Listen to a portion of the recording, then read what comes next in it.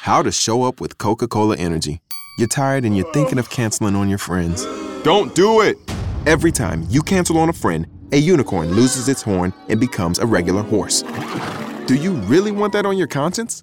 Instead, grab an ice-cold can of Coca-Cola Energy with delicious Coke taste and reinvigorating energy. Keep the unicorns alive! Show up every day with Coca-Cola Energy. Energy you want, taste you love. The Leslie Marshall Show, a true democracy in talk radio. Of, for, and by you, the people.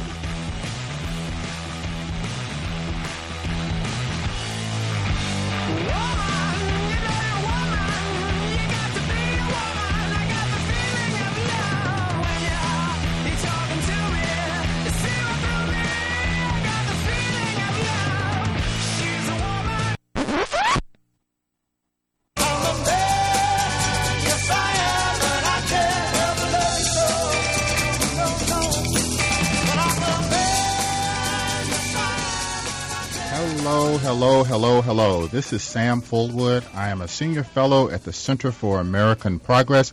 I'm filling in this afternoon for Leslie Marshall on the Leslie Marshall Show. If you want to call in, if you want to comment, if you want to join us in our conversation, you can reach us at 888-6-LESLIE. That's 888-653-7543. We're going to be on for a couple of hours. We're going to talk about a lot of provocative things. We're going to have some fun. And I hope that we'll get to learn a little bit about something that we didn't know already. I hope I'll learn something. I'm pretty sure I will, given that this is the first time I've done the Leslie Marshall Show from this side of the microphone. So I'm learning as we go along, okay? Our first guest today is one of my colleagues, Leslie Gibbs, who's a sports reporter with Think Progress. We're going to spend a few minutes talking about Muhammad Ali, who tragically passed away over the weekend, last Friday night, I think it was, at age 79, after a illustrious career. Muhammad Ali, probably best known as the Louisville Lip and the greatest, some people would say the greatest of all time. Does that refer to boxing or does that refer to athletics? I'm going to ask Leslie that question. What was he the greatest at? Leslie's work has appeared in a number of sports publications: Sports on Earth, Bleacher Report, Vice Sports, USA Today, Tennis Magazine, Tennis.com. Welcome. Thank you so much for having me. Thank you. I think I called you Leslie. It's Lindsay. That's Lindsay all right. It's the Leslie Marshall Show, so I can be Leslie for today if you'd like. We were saying just before we went on the air, Muhammad Ali is the only celebrity that I have any true affection for, any true real respect for, partly because I sort of came of age along with Muhammad Ali. I can remember he's probably the first athlete that I ever even knew anything about. And so I sort of have come along and traced his career sort of as I grew up, from childhood to adolescence and even into early adulthood. Tell me about your remembrance of Muhammad Ali. Well, I'll be honest. I'm in my late 20s now, and my first memory was him lighting that torch at the '96 Olympics. I remember watching it with my mother, and she was so emotional. And I didn't, of course, understand the full significance of How that old were you moment then? at the time. I was 10, so I didn't understand the full significance of the moment at the time, but I knew this was a big deal. You're making me feel old. Well, that's certainly not my intention, But you know, and throughout the years, of course, I've just grown up in today's society, and he's probably the most famous person. There are a lot of people worldwide, and I've then begun reporting on the intersection of sports and culture. I've read so much about his history, and I'm really interested in what it would be like to grow up with that, because it's not like what anybody else is doing. The stances he's taking, how open he is about politics and religion and race in even more divisive times, obviously, than today. I mean, it's beyond what we're used to or comfortable seeing athletes doing then or now. When you say you've sort of tracked sports and culture, what does that mean? Is sports culture? Are sports culture? I think sports are culture, absolutely. But, you know, there are different types of sports reporting you can do. You know, there's the blow-by-blow per se, if you're talking about boxing or football, the downs, the gamers, the talking about the actual game itself on the field. But obviously, sports don't end on the field because these people become larger than life. They become, it's about a lot more than just the plays on the field. And so nobody epitomizes that more than Ali. Muhammad Ali beat Sonny Liston to, and really that probably was the first fight that shocked the world. Right. I was in the second grade, and I remember very clearly in those days people didn't care too much for then-known Cassius Clay. Right. Because he was so brash, because he talked all the time, and people sort of felt that athletes were to be sort of almost seen but not heard. They were to be performers but not to have opinions, not to personify anything other than what they had on the field or in the ring. And I can distinctly recall most of my classmates, playmates, friends saying that, Sonny Liston's just gonna kill him because Sonny Liston was this brutal, terrible boxer. And here you had this pretty boy that was better known for winning the Olympics, and no one really thought that he was ready and prepared for that. So when he did win, it did come as a tremendous shock to a lot of people. Yeah, absolutely. And I mean, it kind of launched him into this other stratosphere of celebrity. I think what's interesting is he was such, very few people who are as beloved as he is are that open about their own greatness. Do you know what I mean? We kind of well, we don't like people who know and acknowledge that they are great. We fetishize this humility, right? We want everyone to be super humble, right? It's better if you don't know how great you are, right? But he said, no, that's ridiculous. I am the greatest. And he said he was, I love the line, he said he was the greatest before he knew he was the greatest. He kind of talked it into fruition because obviously in boxing you have to self-promote, you have to talk first and then you're going to get it behind, you're going to be able to back it up. But I think it's the way that it was so genuine that he was the greatest, so nobody minded him calling himself the greatest. Ali did a number of things that were memorable. Let's get the sports stuff out because I really want to talk about something other than sports. Great. But he was one of the first, I think the first boxer to win the heavyweight crown back 3 times. Right. Which was kind of a remarkable feat.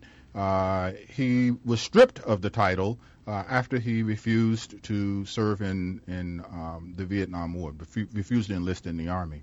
And he sat out because of his convictions because of that for 3 years at the point when he was the greatest. Right. I mean, what could have been or should have been the prime of his career. These aren't 3 years that were insignificant in kind of his journey. And is there any other athlete that has done a comparable thing where they did not perform?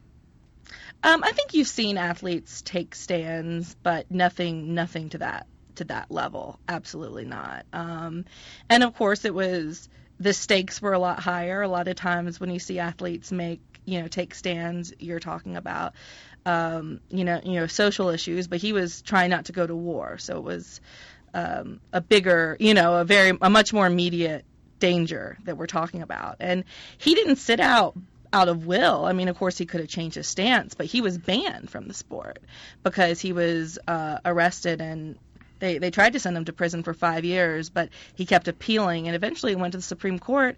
And even the Supreme Court said, I think it was unanimous, 8-0.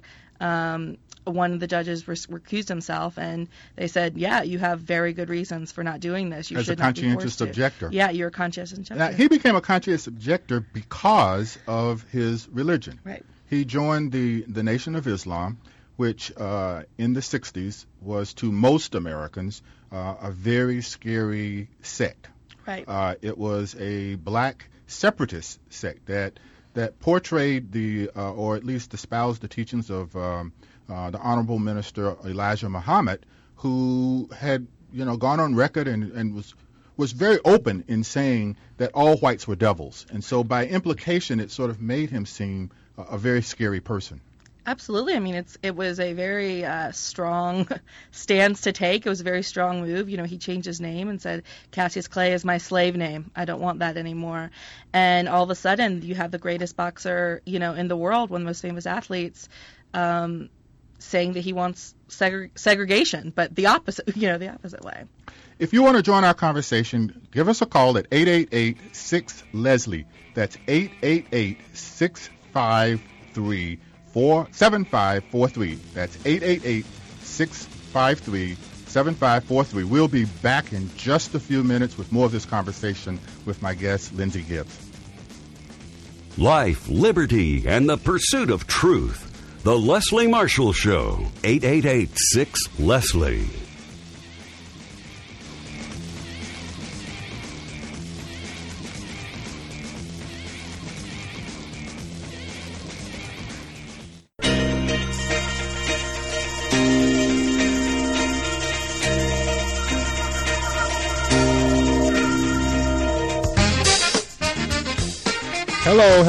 Hello. I'm back. It's Sam Fulwood at the Center for American Progress, filling in for the Leslie Marshall Show. My guest is Lindsey Gibbs, a sports reporter with Think Progress. Lindsey is the author of the tennis novel called Titanic, The Tennis Story.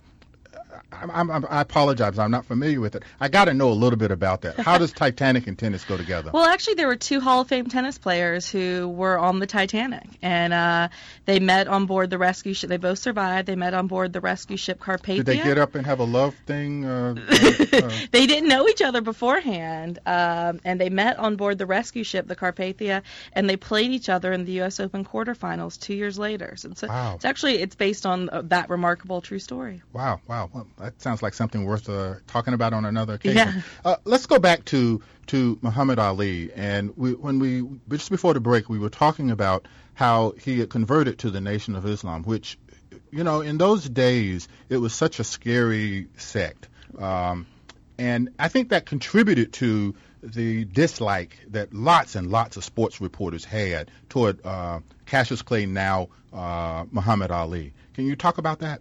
Yeah, I'm sure it did. I think, you know, listening, especially over the past few days, for a lot of sports reporters talking about it, saying that it was, you know, they thought they were rather liberal, but this was something that scared the liberals as well. You know, it didn't matter because it was basically promoting segregation, you know, complete segregation, and not letting, you know, wanting to stay completely separate from the whites, and of course, in a white-dominated society, that was What's more, the Nation of Islam scared people because there was always this hint of violence that was associated with them, and I think that a lot of whites, and truth be told, a lot of African Americans in that day and at that time, you're thinking, you know, the late 60s, early 70s, they were quite afraid of what this religious group might do.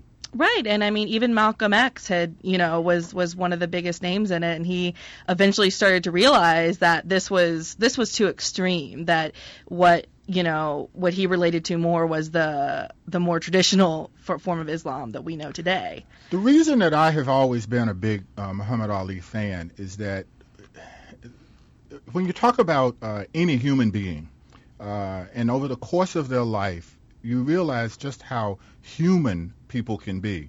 And one of the things that I think makes us human is the capacity to change. Right. And the way in which Muhammad Ali's life over the 79 years, some years that he lived, he changed. Right. And the public perception of him changed. Right. And it all sort of changed well after he came back into boxing. Right. Can you talk a little bit about that?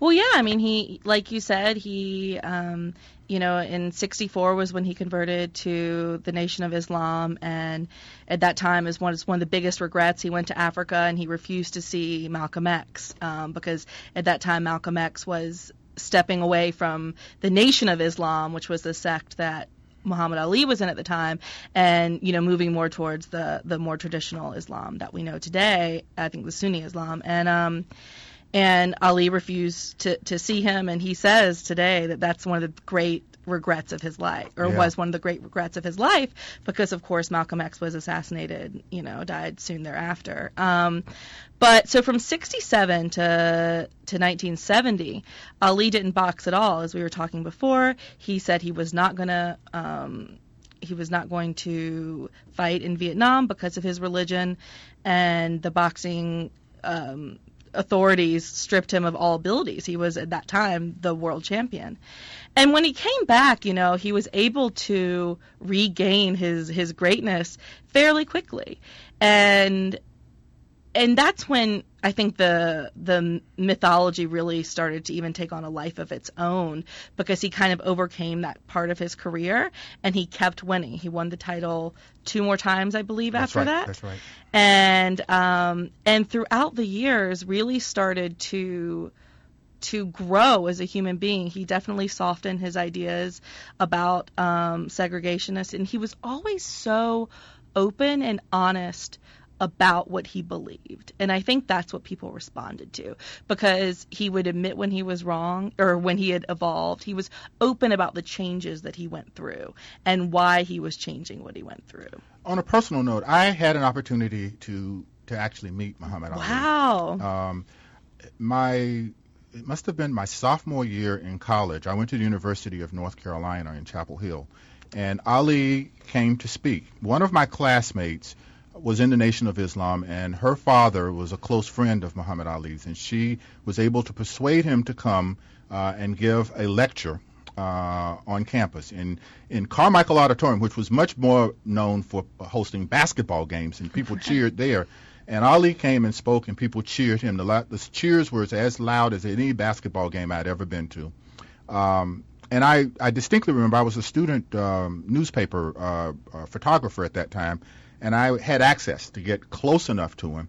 His book had just come out called The Greatest, and he was selling the book. And there was a bookstore that was selling it. I had an opportunity to go to the bookstore, take pictures of him, and to get close enough to get an autograph and to shake his hand. And the one thing that I remember the most about that encounter with him was, for all of his physical prowess, he had the softest hands of any human being, any man that I had ever touched. And that always struck me, because I expected him to have he had huge hands, but they were just as soft as you could imagine. That's amazing, and it kind of goes towards what people say about him, how gentle how he was this boxer, but in real life he was a gentle soul. Over time, his fame and his celebrity grew. He retired in 1981, and at that point, he really did take off as a sort of a beloved figure international. Well, even before then, he was probably the best known single human being on the planet. He could go anywhere and be mobbed by adoring fans, whether it was on the continent of Africa or Asia or anywhere through the Americas. He was this very, very beloved, well-known personality. At one point, I think he said he was more popular than anyone else on the planet. And it's true. I think it's absolutely true. And I think it was 1984 where he was diagnosed with Parkinson's, and that disease, it likely came from the boxing, because it's a offshoot of head trauma. And I think he estimated that he took 29,000 hits to the head over his career. Yeah, that'll do it. Yeah. and unfortunately, and then he was so different later in his life because of the disease, but he never hid away. He stayed in the public eye until he literally couldn't anymore. I think that's the definition of grace, of being able to let people see how vulnerable you are, particularly someone who is as powerful and as strong as Muhammad Ali once was. Absolutely. Well, I want to thank you so much for joining us today, Lindsay. If you want to hear more from Lindsay, you can reach her at Twitter at LINZ Sports, LINZSPORTS. Thank you so much for coming in and joining us today. Thanks for having me. It's been fun talking to you. Yes, this is great.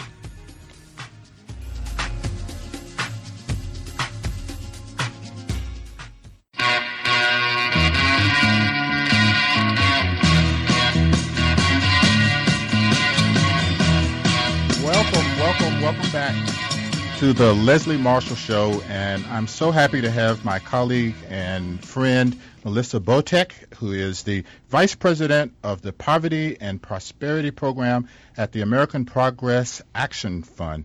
Welcome. Thanks for having me. I'm so glad you came in. Today we had a little bit of news, and so I want to talk a little bit about the news and then talk about your work a little bit more in depth. But the two go together. Yep.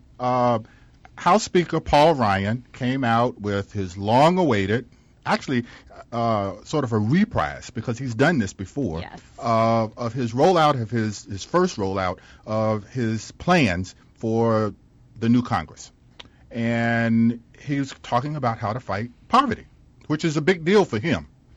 What do you make of his plan? Tell us about what his plan says and what you make of it. So the first thing to note, I think, is that this plan is coming on the heels of a budget several weeks ago, which got about 60% of its cuts from low and moderate income Americans while protecting tax breaks for millionaires and corporations. So let's set up that little bit of context first before we actually talk about the plan, because I don't think it can be divorced from that budget. Mm-hmm. I think that there's a desire on the part of House Republicans to have them be two separate things. But is there any clearer statement of your priorities than what you put in your budgets? In terms of the plan itself, unfortunately... well, hold on. Before we go, let's go a little bit deeper on the budget then. Why would they put the budget out before they put out the plan? Well, typically Congress puts out their budget blueprints in the spring, and they use that to write the bills that they authorize the spending on for all the various different government programs. And so this particular budget guts nutrition assistance. It would increase the ranks of the uninsured, and it would put such a low cap on the core functions of government, everything from infrastructure to housing, that it would devastate struggling families, low and moderate income families, while protecting those who are already comfortable. Right. Okay. So we got that straightened out. That's the baseline on which we're going to build. Right. Okay. So then on the heels of that comes this poverty blueprint. And unfortunately, it is the same old pig and better lipstick. So the lipstick is brighter, it's pinker, it's nicer, but it's the same pig. And we're talking about a proposal that wraps up very familiar proposals such as block granting and sending core vital tools to fight poverty to the states with flat funding, and fancy language about consolidating and streamlining and empowering local communities. But if you look past the rhetoric, the reality of the policies is the same old, same old.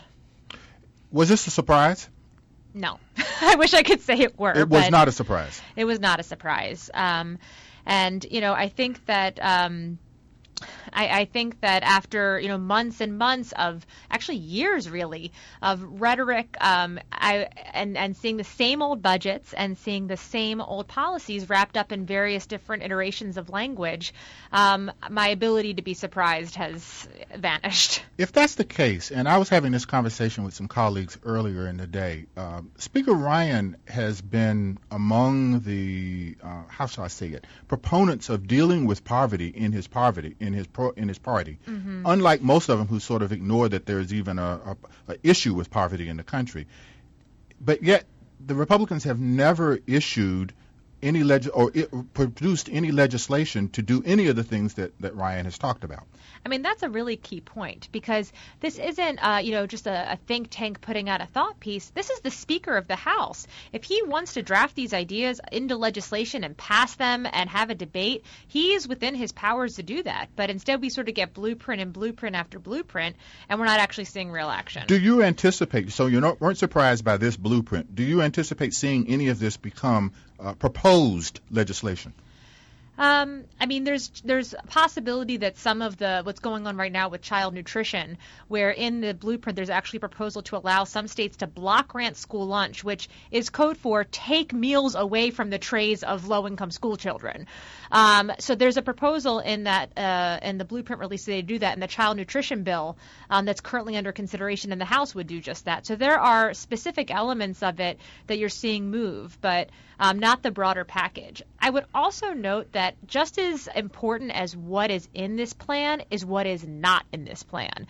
So despite all this language about a job is the best pathway out of poverty, which progressives agree with, there's nothing in this plan that would create jobs, that would raise wages, that would address the barriers to work that people face, like childcare, unpredictable schedules, lack of paid sick days, so that if you get a call from the school nurse, you could risk losing your job.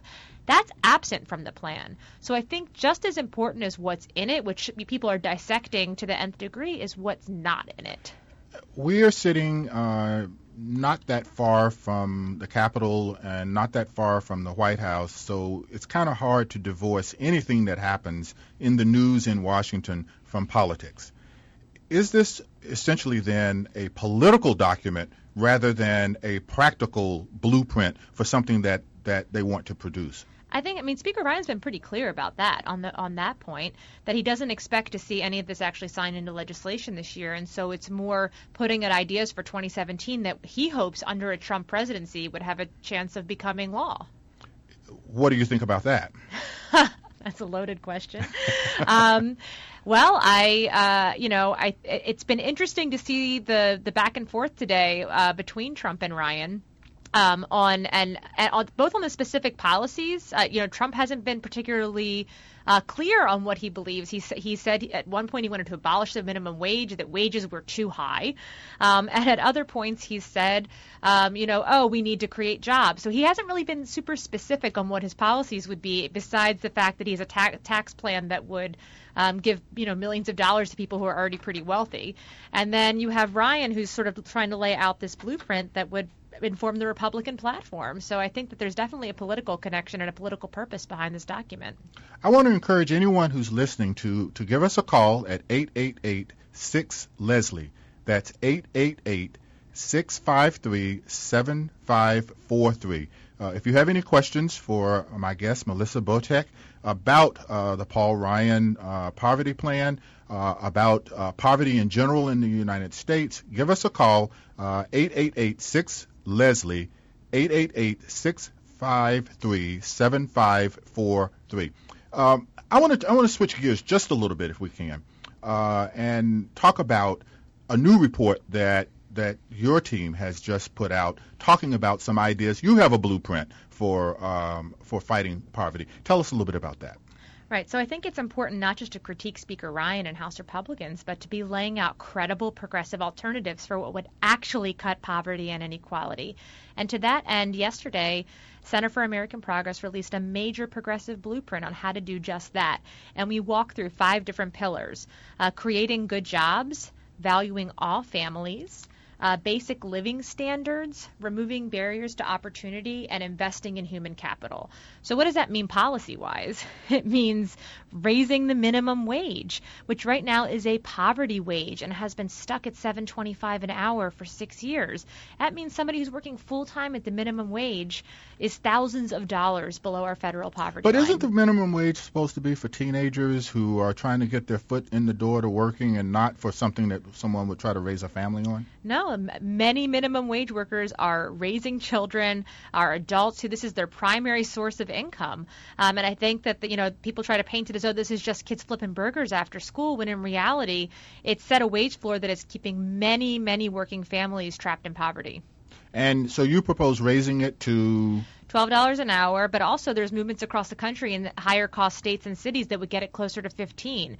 And I think it's a credit to the workers and to the people who have been brave enough to sort of walk off the job and to go on strike that we're seeing this issue really rise to the center of the national agenda. So we talk about raising the minimum wage. We talk about equal pay. We talk about labor standards such as fair schedules, so you don't get a call a day before saying you got to come in, when all of a sudden it throws your life into havoc for child care and transportation purposes, or that you show up on the job and are sent home without pay because, hey, it wasn't that busy. These unpredictable schedules can throw people's lives into havoc. Paid sick days. We talk about how do you invest in kids and families. We propose a young child tax credit, because 0 to 3 is the time in kids' lives where income matters the most for their long-term outcomes and their brain development. It also happens to be the time when parents' incomes tend to be lowest. They're early on in their careers. There's very high costs associated with young kids. And so we recommend a investment that would dramatically reduce child poverty by investing in a young child tax credit. We talk about criminal justice and immigration, something that is not on the plate in Speaker Ryan's plan, as forces that can separate families and exacerbate poverty and inequality. And we talk about solutions to ensure that people with criminal records have a fair chance, and that families can stay together, and we have comprehensive immigration reform. So it's a really comprehensive blueprint. I want to go a little deep on a couple of those points. Equal pay. Mm-hmm. There's been a lot of talk about that being a political issue in the fall. You mentioned that as one of your key points. We haven't heard enough about equal pay. Right. Why? And will we? And how do we get people to pay attention to that? What does equal pay do? So I think there's a couple ways you achieve equal pay. One is the Paycheck Fairness Act, which arms people with the tools and the information to enforce their rights, et cetera. But it's also policies that enable, women to be full participants in the labor market. So that's things like paid family leave, affordable quality child care, paid sick leave, fair schedules. If we were to have equal pay in this country, we would cut poverty for working women and their families in half. In half, equal pay for women. And so I think that it's often an overlooked step in the fight against poverty. Yeah. Why haven't we heard more about this? I think we're beginning to hear more about it. I think on the campaign trail, and there's been a lot of organizing in recent years by advocates, by workers across the country to put this issue on the agenda. I've actually heard more about equal pay this election cycle than I've ever heard. The other point I wanted to go a little bit deeper in was your comment about criminal justice. Mm-hmm. I don't think people see that as a part of, generally, see that as a part of what makes people poor. Oh, there's a very intimate connection between poverty and the criminal justice system, both, in the sense that, poor people and people of color are more likely to be targeted for involvement in the criminal justice system. But also, once somebody has emerged from the criminal justice system, the barriers that we throw up in their way to try and start over, everything from housing to getting a job to getting into college, are sometimes insurmountable. And so one of the proposals that we've put forward at CAP, my colleague Rebecca Vallis with Community Legal Services in Philadelphia had a report called One Strike and You're Out, and it walks through a comprehensive agenda to remove barriers for people with criminal records. One specific policy is something called a clean slate. Clean slate. Which means that after a set number of years, if you have a low-level nonviolent offense, that record would be automatically sealed rather than having you need to petition the court, which can take up tons of time and resources and legal fees in trying to get that record sealed. Where this would be automatically after a set period of time, you'd have your record sealed. We have seen a federal ban-the-box proposal, and some municipalities have done this. Yes. So, and Pennsylvania actually just introduced legislation on clean slate. So I think you're really this is one area where you're seeing very positive and in many cases bipartisan momentum. We're talking with Melissa Botek with the Prosperity to Poverty program at the Center for American Progress Action Fund. If you want to join our conversation, give us a call at 888-6-LESLIE. That's 888-653-7543. Poverty has always been with us. People seem to think that this is something that is permanent. I don't know if that's true. Do you think it's a permanent fixture given the economic structure of our society? I mean, I think that poverty is a policy choice that we make. Poverty is not inevitable. It's not intractable. It's the direct result of priorities and choices that we've made as a society to concentrate wealth and income in the hands of people at the very top, and flat wages and for everybody else. And so I think that that's the bad news. The good news is that the choices that we make can be different. And so that's why we released this blueprint on poverty. I think one of the things also that is important to note is that we have made progress, because when you feel like nothing's changed, nothing works, it can be very demobilizing. But actually, with the investments we've made in everything from Social Security to tax credits for working families to nutrition assistance, we've cut poverty by over 40% since 1967. The safety net is working. But what we need to do is not only strengthen it, but to make sure that the labor market is also working so that people can have higher wages and better jobs.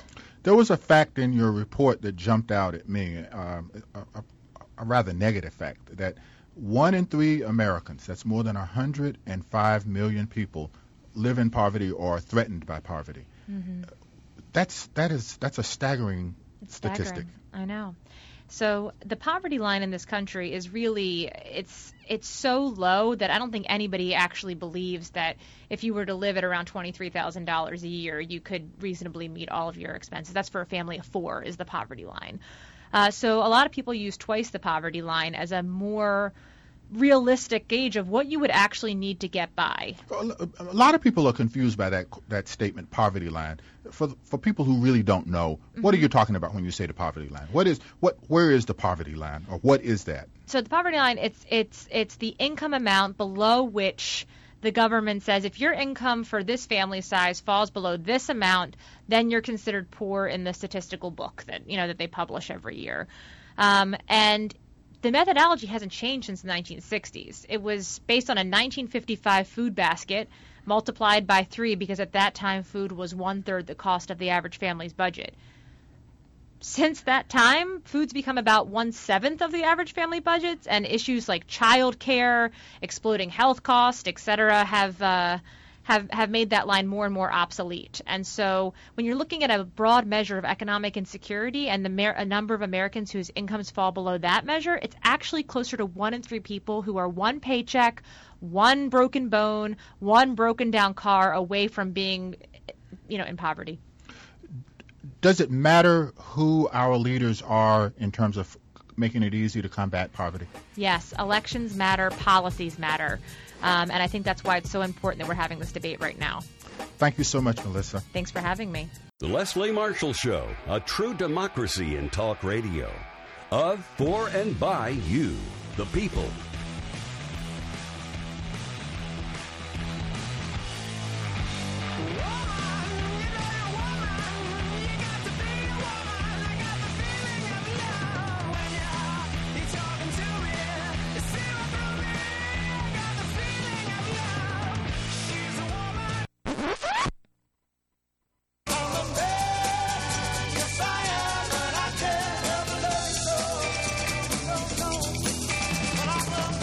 Welcome back to the second hour of the Leslie Marshall Show.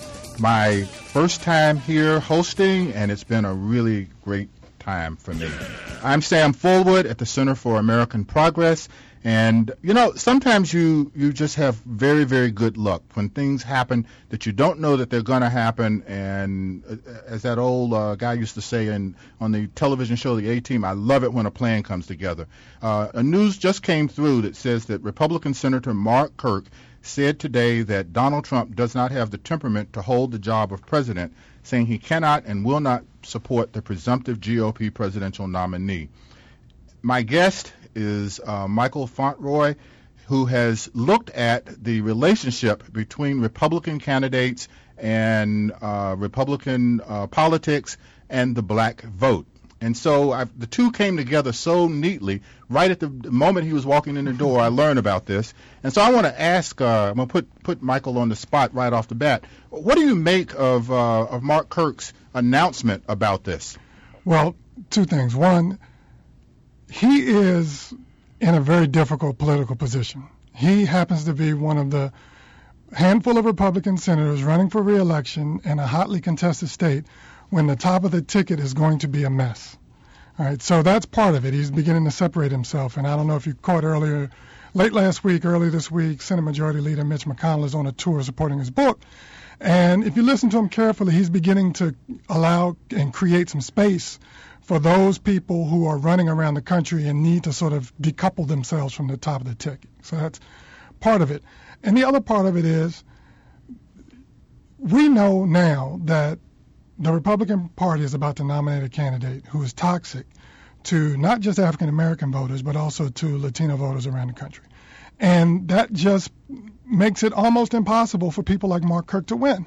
So what do you say? Well, so what do you do? If you're not running for re-election, you can just choose to be silent and just go about your business. But if you're running for re-election, you can't go to a community stop and not expect to be asked about this. So at some point, the pressure was going to put him into a position where he either had to say, yes, I'm for Trump, or no, I'm not for Trump. And he's at a point now where he cannot win re-election if he continues to hold Trump's hand through November. My guest is Michael Fauntleroy. He is an associate professor of political science, associate chair, and graduate program director at Howard University, where he teaches courses in African American political behavior, American political parties, interest groups, and national government. We were talking earlier about Republicans and the African American. He has written a book, 2008 book, Republicans and the Black Vote, which sort of analyzes the historical relationship between African Americans and the GOP. Trump has made sort of a lot of news on the racial front. Clearly, it's not helpful with him being able to attract African-American voters, although he has said he is going to win both the Latino vote and the votes of the blacks. Do you think that that's at all likelihood? If by winning you say get 6 or 7% of the black vote or Latino vote, then yes, he's going to win the black vote. But if you're actually talking about a systemically or structurally significant number that is above and beyond historical norms for a recent Republican candidate, the answer is absolutely not. He has done more to inflame African Americans, Latinos around the country than any other candidate in recent memory. And while I wasn't around during the Goldwater campaign, I suspect it's difficult to create a scenario in which he has been less inflammatory than Goldwater. We can quibble a little bit about sort of dimensions of it all, but he has done a significant bit of damage, not just to his own candidacy, but to the party going forward. You can't inflame the two largest sort of minority groups in the country and expect the party to be attractive to minority voters. Largest and growing, yes. Well, or at least within the case of the Latinos, absolutely. Growing. You raised a point a minute ago and invoked the name of Mitch McConnell. Mitch McConnell, in his going around, has talked about the Goldwater effect. Yes. And they're worried. And so it does sort of play into what Kirk is talking about, because maybe the Republicans are sacrificing the top of the ticket, the White House, but there's the Senate's in play. The Senate is in play, and while I don't think the Democrats can get the House, the number can be, the spread can be shrunk to such a dimension that it is effectively a 50-50 place. I don't think there's any question that the Democrats are in the catbird seat with regard to the Senate with Donald Trump continuing. And if he nominates, or if he picks as his running mate someone who is currently in the Senate, and there's some talk about Kelly Ayotte in New Hampshire, that could potentially open up a seat, which creates even more problems for the Republican Party. I think the party is at a crossroads. They have relied for the longest period of time on a shrinking demographic, older, less well-educated whites. Well, that's not the future of America, and you can't continue to expect to win elections on the old playbook. And that helps explain some of the voter suppression stuff that we've seen over the course of the last few years. We can't win on ideas, let's win on the rules. And so Donald Trump and the other, sort of major domos within the party are about to come to a crossroads. And quite frankly, if it continues down the tracks the way that it is, it's difficult to be optimistic for the party. Let's pivot a minute. I want to at least ask the callers, if you want to join our conversation, give us a call at 888-6-LESLIE. That's 888-653-7543. How did we get to this place? I mean, if we go all the way back to the end of slavery, yes, Lincoln was a Republican. And the Freedmen's Bureau and all of the Reconstructionists were Republican acts. Mm-hmm. Most African Americans supported Lincoln because he freed the slaves at that point. What happened? Well, not only because he freed the slaves, but because the Republican Party, generally speaking, was, relatively speaking, in the context of that time, far more progressive on black civil rights issues. It's ironic. People talk a lot about the sort of overweight support that African Americans give to the Democrats today. Well, you could say there was even more support for Republicans during that period among African Americans. And African Americans are where they've always been, center-left in the United States politics. But the movement has been in the parties around them with regard to certain policy issues, freedom, equality, justice, so on and so forth. So how did we get here? Well, I think a couple things happened. And what was baked into the cake for African Americans supporting the Republican Party actually was a small snippet in time if you go back over the course of the last 150 or so years. So you had the Reconstruction, which helped literally reconstruct the American South following the Civil War. That lasted for about a decade, 12 years, depending on how you want to count it. But during that period, African Americans began to get access to the ballot for the first time and used that access to literally make significant change. And during the Reconstruction era, South Carolina was a majority black state. The majority of the South Carolina legislature was African American. Near majority in Mississippi, near majority in Alabama, near majority in Georgia. And so what you began to see was very progressive Reconstruction sort of driven policies. Well, as any group would expect, you support the party that supports those policies. Well, there began to be compassion fatigue and other kinds of problems that ultimately moved the Republicans away from that. And as you get to Jim Crow and the creation of the Jim Crow laws throughout the early 20th century, you see a switch.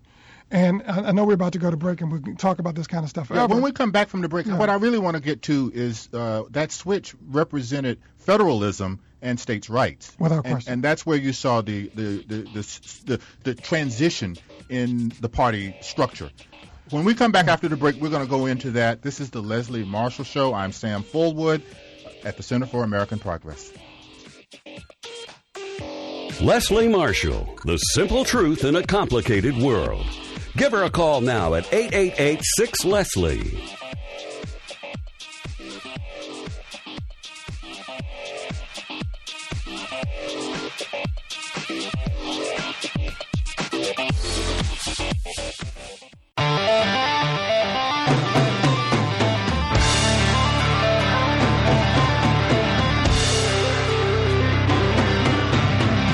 Welcome back once more to the Leslie Marshall Show. I'm Sam Fulwood at the Center for American Progress.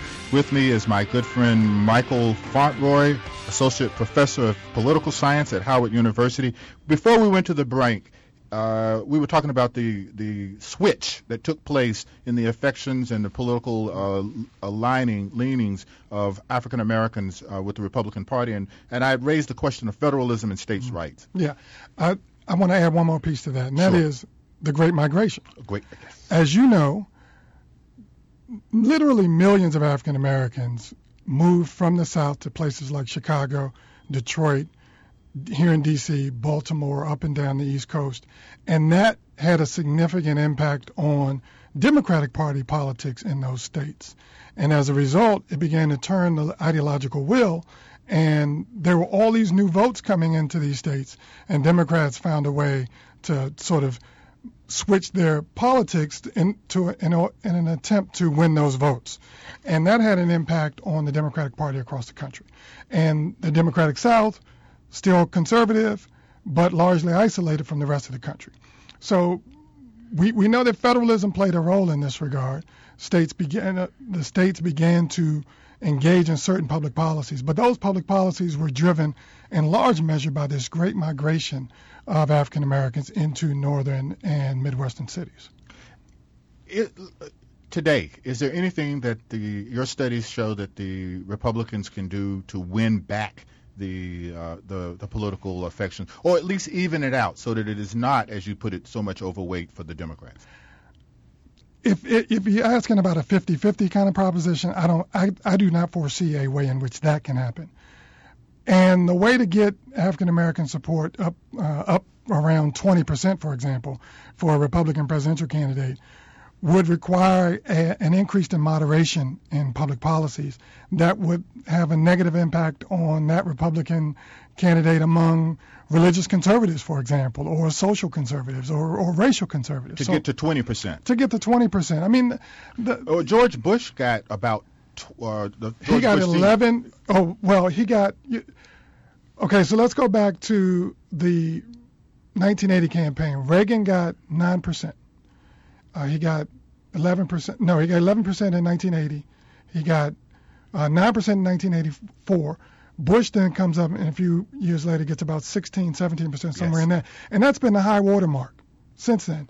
And, George H.W. Bush could not sniff the nomination of this current Republican Party. In fact, I think it'd be hard for Richard Nixon to get the nomination in this Republican Party. So as the party goes further right, it continues to move away from African American voters. In order to win more African American voters, it would have to move closer to the center. And that then pushes away all of those racial conservatives that are completely upset about immigration and their status in the country. Okay, Michael, if everything that you say is right, and I'm not arguing with you about your analysis, why don't Republicans see the futility of their situation? I think the problem is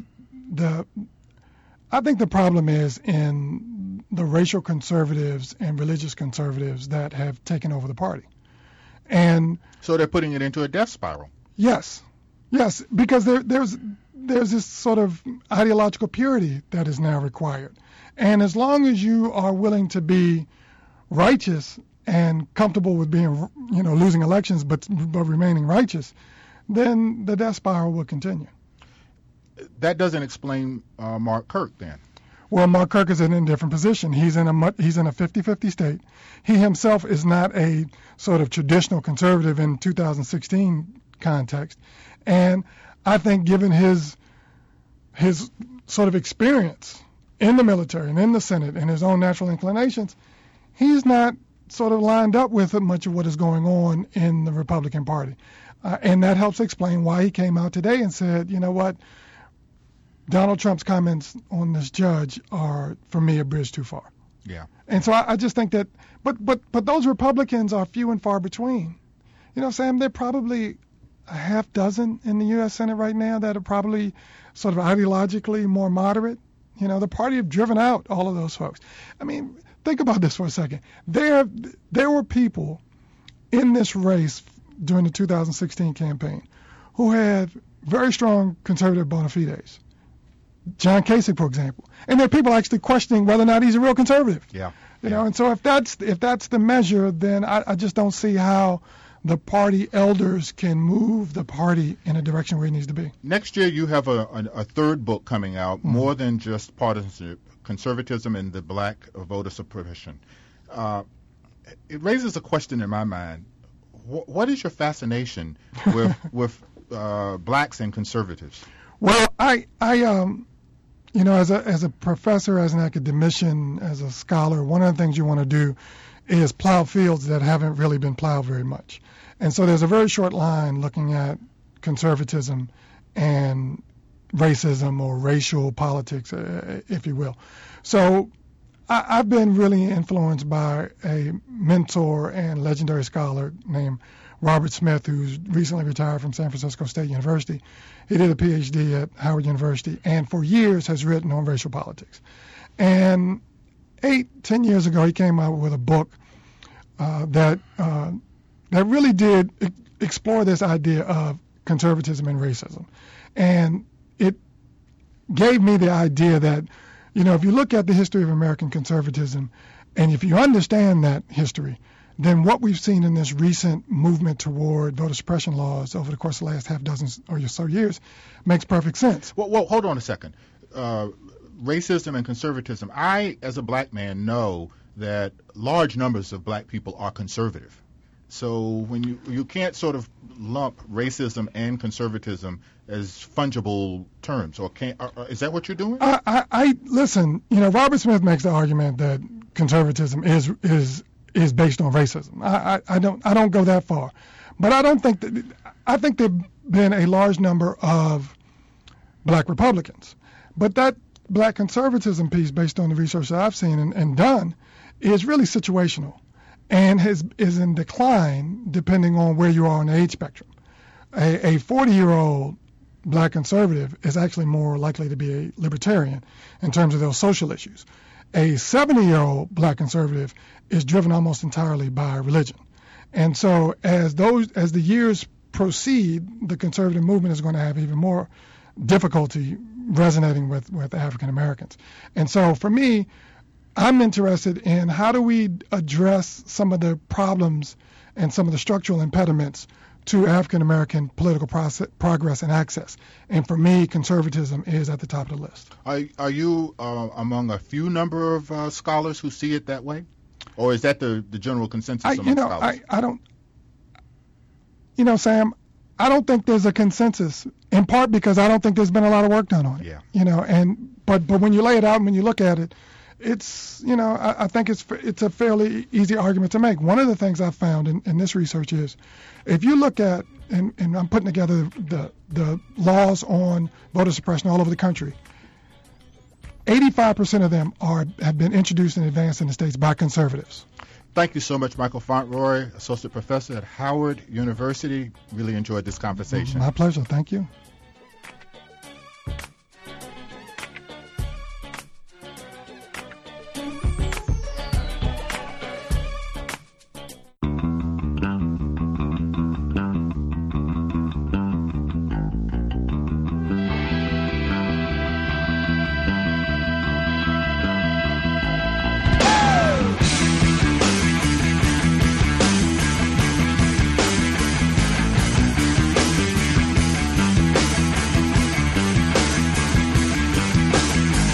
Welcome back to the Leslie Marshall Show. I'm Sam Fulwood at the Center for American Progress. With me now is my colleague and friend and sometimes poker donator, Benton Strong. He's the Managing Director of Communications at American Progress. And before we get to the serious stuff, I want to hear your recollections on Muhammad Ali. You never saw him fight. You're too young for that. But yeah.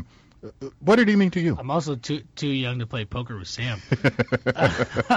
Never too young. Too young.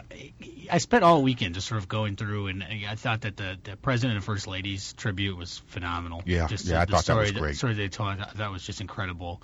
I was an athlete and also an African American who grew up in a major city, and I work in politics, and I understand the platform that athletics gives you. That you'll never get unless you are president of the United States in politics.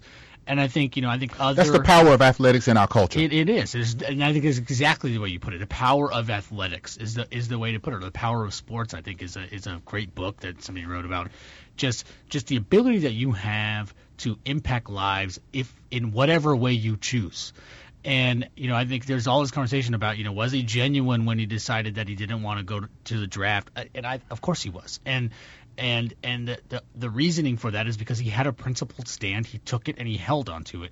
And the fact that he did that with his platform, and I even think of I compare that to Ray Charles deciding not to perform in Georgia, right? The ability and the willingness to utilize that platform and recognize the role that you play. Not just in society, but in the community that you came from and that you represent. I think there will never be anyone like him, and there will never be a replacement for him, and there will never be an era again where somebody like him can really come into his own and actually play the role that he did. I don't think there will be a similar one at some point, but probably not again. And I can honestly say that without, King and Malcolm X, and you go down a list of people and their importance, but without a Muhammad Ali, there is not someone like me who's an African American who was in athletics and now works in politics who does what I do. I just think that more than anybody, people like him and particularly him blaze trails. Let's well said. Let's turn to what we want to talk about here in terms of politics. Today is the final round of primaries. And one more. No, don't. The D.C. people, man. Oh, gosh. How could I? Yes. That's where I vote. But the big prizes are today. Give me your assessment. I mean, the voters are still going on, but give me your assessment. Yeah, I mean, look, the AP made the historic announcement last night that Hillary Clinton has gotten to. Well, let's talk about that. What do you think about that? Should they? You're a news guy, right? I mean, if you have the story, it's the story, right? It's the story. And this isn't the first election that we've had to deal with this issue of do we count superdelegates or not? In fact, 8 years ago we went through this process, but that is the process. Those are the rules that Bernie Sanders chose to get into. And if you're the Associated Press, you are the outlet of record on this issue. And they had it, and they polled the superdelegates, and they looked at the pledged delegates, and they said Hillary Clinton has reached the number.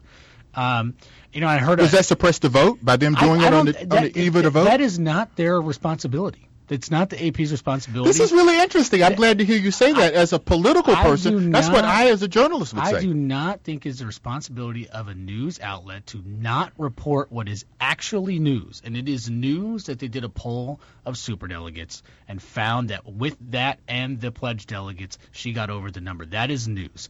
It is on the campaigns to figure out how to get their voters to still show up. I don't even know who that hurts more, to be perfectly frank, in any way. Like, do Sanders voters not show up because they think the race is over, or do they show up because they're frustrated? Do Clinton voters not show up because they think? I mean, you also are in a state that has early vote, so a lot of people have already voted. So I just don't know what. Well, it steps on her announcement, her ability to be able to make a big hoopla about winning it tonight. Yeah, but one or other news outlet was going to make that announcement before she gave her remarks at midnight Eastern or whatever anyway. So I don't put it on the AP to decide elections. Their job is to report on elections, and I think it's perfectly fine that they did it last night if that's the numbers that they got. And I think at the end of the day, if she, we figured she was going to get over that number in New Jersey today anyway before we got to California, and probably several hours before the polls closed and in the prime hours when people go vote. Right. So I don't think it would have made much of a difference as far as turnout is concerned anyway. Just before we came on the air, we got a caller here. Let me get this caller. Michael in the Bronx is waiting to talk to us. Let's take that call. Michael, are you there? Yes. Can you hear me? I hear you, Michael. What's on your mind, man?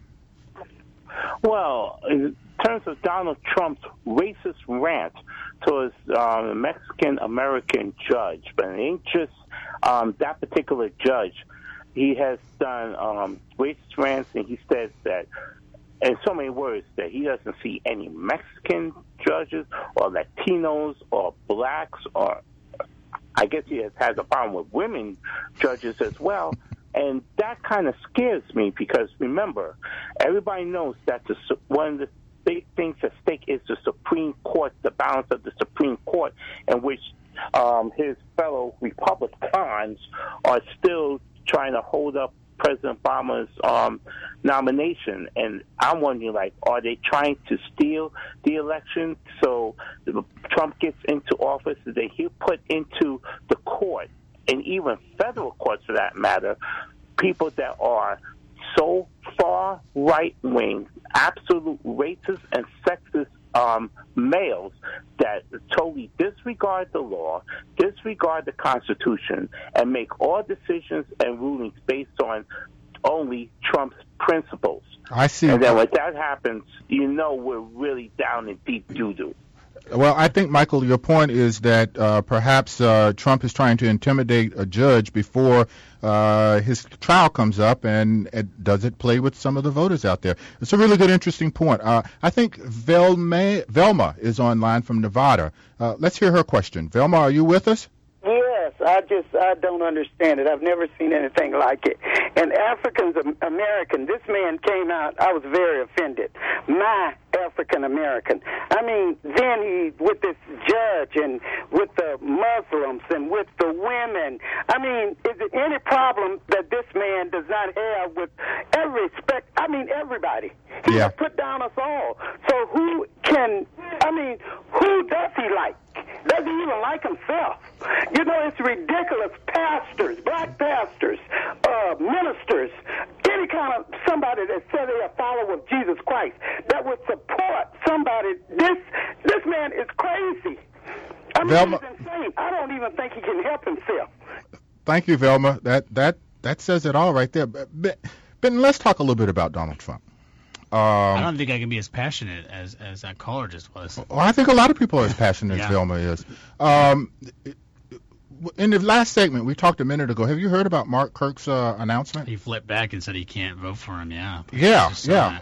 What do you make of that? And what do you make of the Trump campaign at this point, particularly taking into consideration what Velma had to say? Well, I think your first caller for Mark Kirk is really interesting, right? Kirk was also the first Republican to come out and say not only should the President Obama's nominee be considered and get a vote and a hearing in Congress, but then met with him and has basically already taken a tack against most of his caucus in the Senate, and that's because, quite frankly, there's a lot of Democrats in Illinois and a lot of black folk in Chicago, and he knows who he needs to win in order to hold on to that seat in November. And so, I do think that Mark Kirk saw the writing on the wall here. He is better off the Lindsey Graham off-ramp Trump.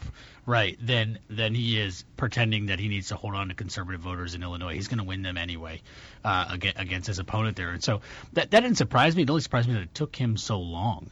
But look, I think that the last caller's point, that statement he made about my black person that was shocking. And even the statement that he made in pretending to back off from his hits on this judge earlier, just a couple hours ago, were not actually recognizing the reality of the situation he created, which is that not only are his comments racist, but he's trying to intimidate a judge, and that judge by ethics laws can't react, cannot respond, can't say anything, can't defend himself.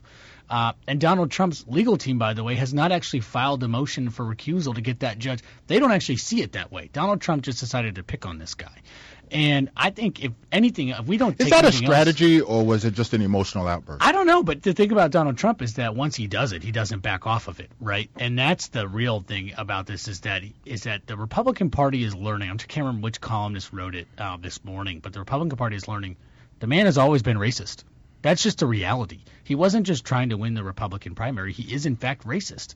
And the fact that Mitch McConnell, both on Sunday, and then I just saw him about an hour and a half ago on television, continue to refuse to say that Donald Trump is making racist statements, just tells you that no one is interested in stopping this guy from taking over the Republican Party and taking them down a pathway they can't afford to go down. But his making those statements got him the nomination. Or the nomination. I don't know that it was those statements that got him the nomination. Well, it didn't hurt him. And I think that's the fearful part. And I think that's what Mitch McConnell sees, is that didn't hurt Donald Trump in getting the nomination.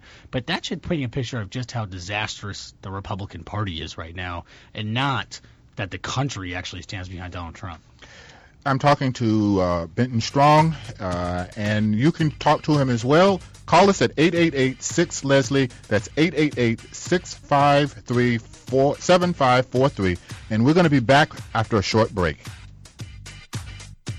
Life, liberty, and the pursuit of truth. The Leslie Marshall Show. 888-6-LESLIE.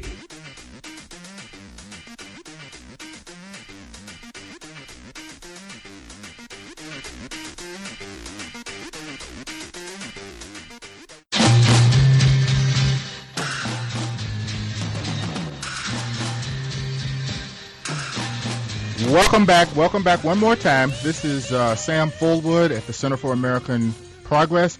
With me is Benton Strong, Managing Director of Communications at American Progress. And we were talking just a minute ago about racism and the Trump campaign.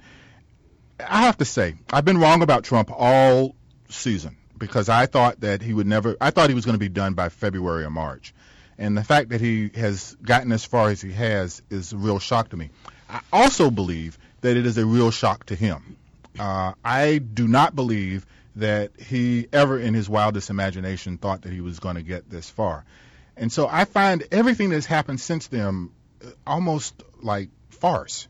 What I'm thinking of is that movie, The Mouse That Roared, where these people took over a country and was going to surrender so that they could get foreign aid. It was sort of a big ruse that wasn't really intended to be what it was. And that's what I think of this campaign.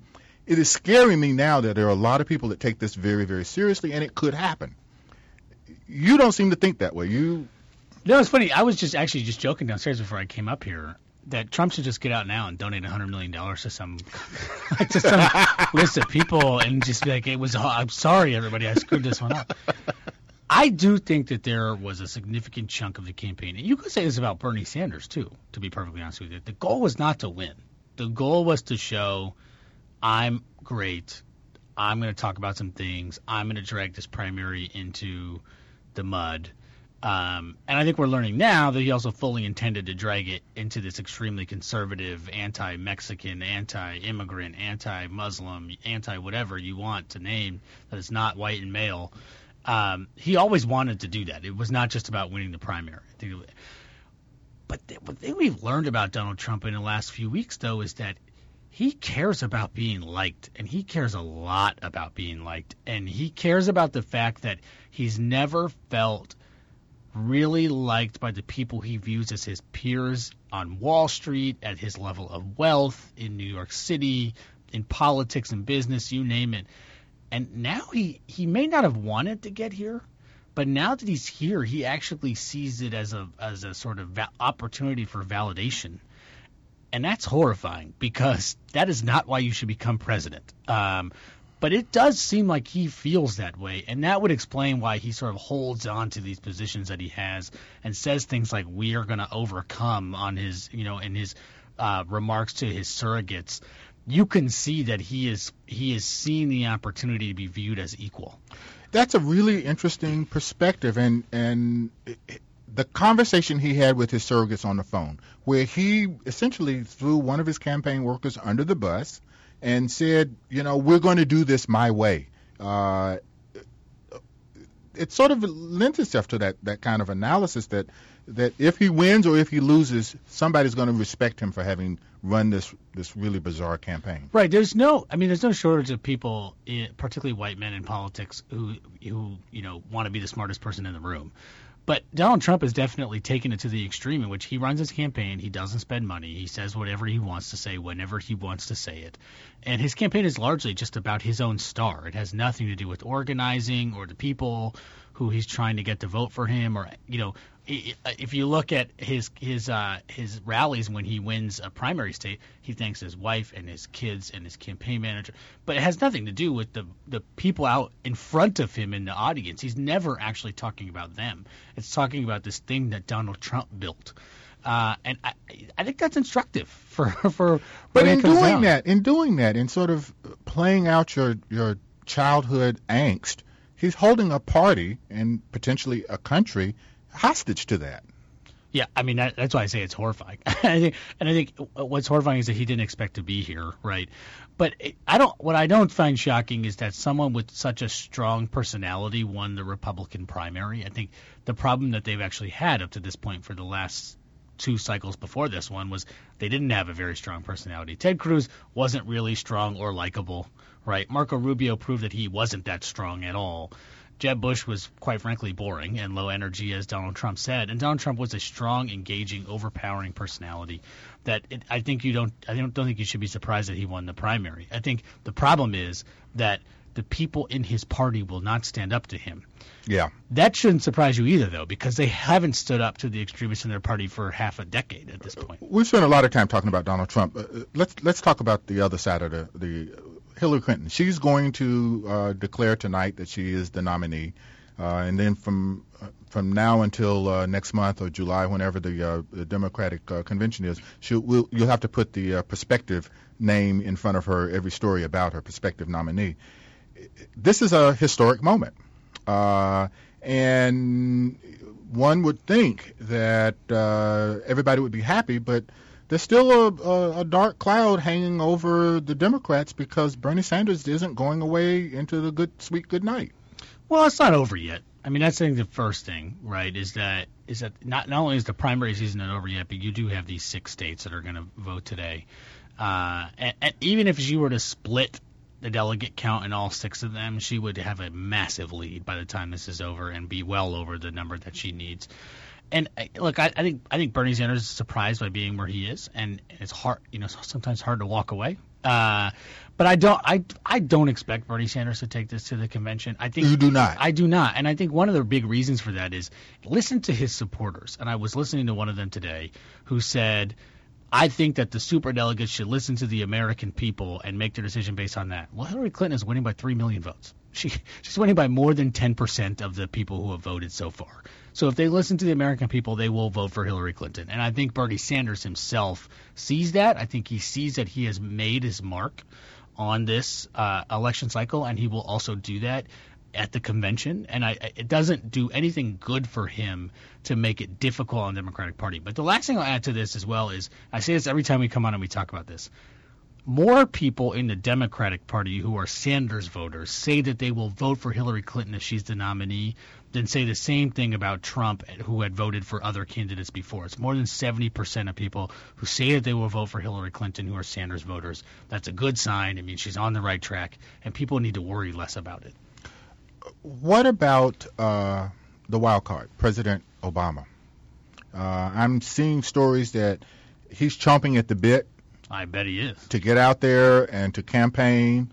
He's eager to go on the attack against Donald Trump. I even read one story where he was personally offended by the "my African American" comment.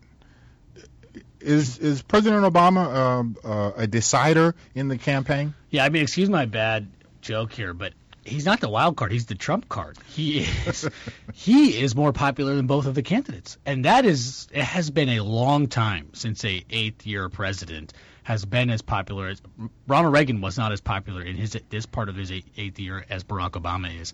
The last polls had him at 52%, which is, even himself he has been this popular in several years. And so, he's not just a guy who could kind of come in and shake it up. He actually could be the closer for Hillary Clinton, and he can go around to a lot of these communities who feel marginalized, who feel like Trump is discriminating against them, but don't have a hopeful message in front of them. And he's that guy, and he has always been that guy, and they will have a reminder of that when he goes and talks to them and says, you should vote for Hillary Clinton. And then he'll have his warm-up act of Vice President Biden to go in and talk to the blue-collar communities. And Michelle Obama, who will go talk to many of these communities, too, is more popular than both of them. Wow. Well, we got a lot more to watch for. I want to thank Benton for coming in and talking to us, and I'm going to thank all of our guests earlier today, Melissa Botek, Michael Fontroy, and Lindsey Gibbs. I'm Sam Fulwood at the Center for American Progress. Thank you all for listening.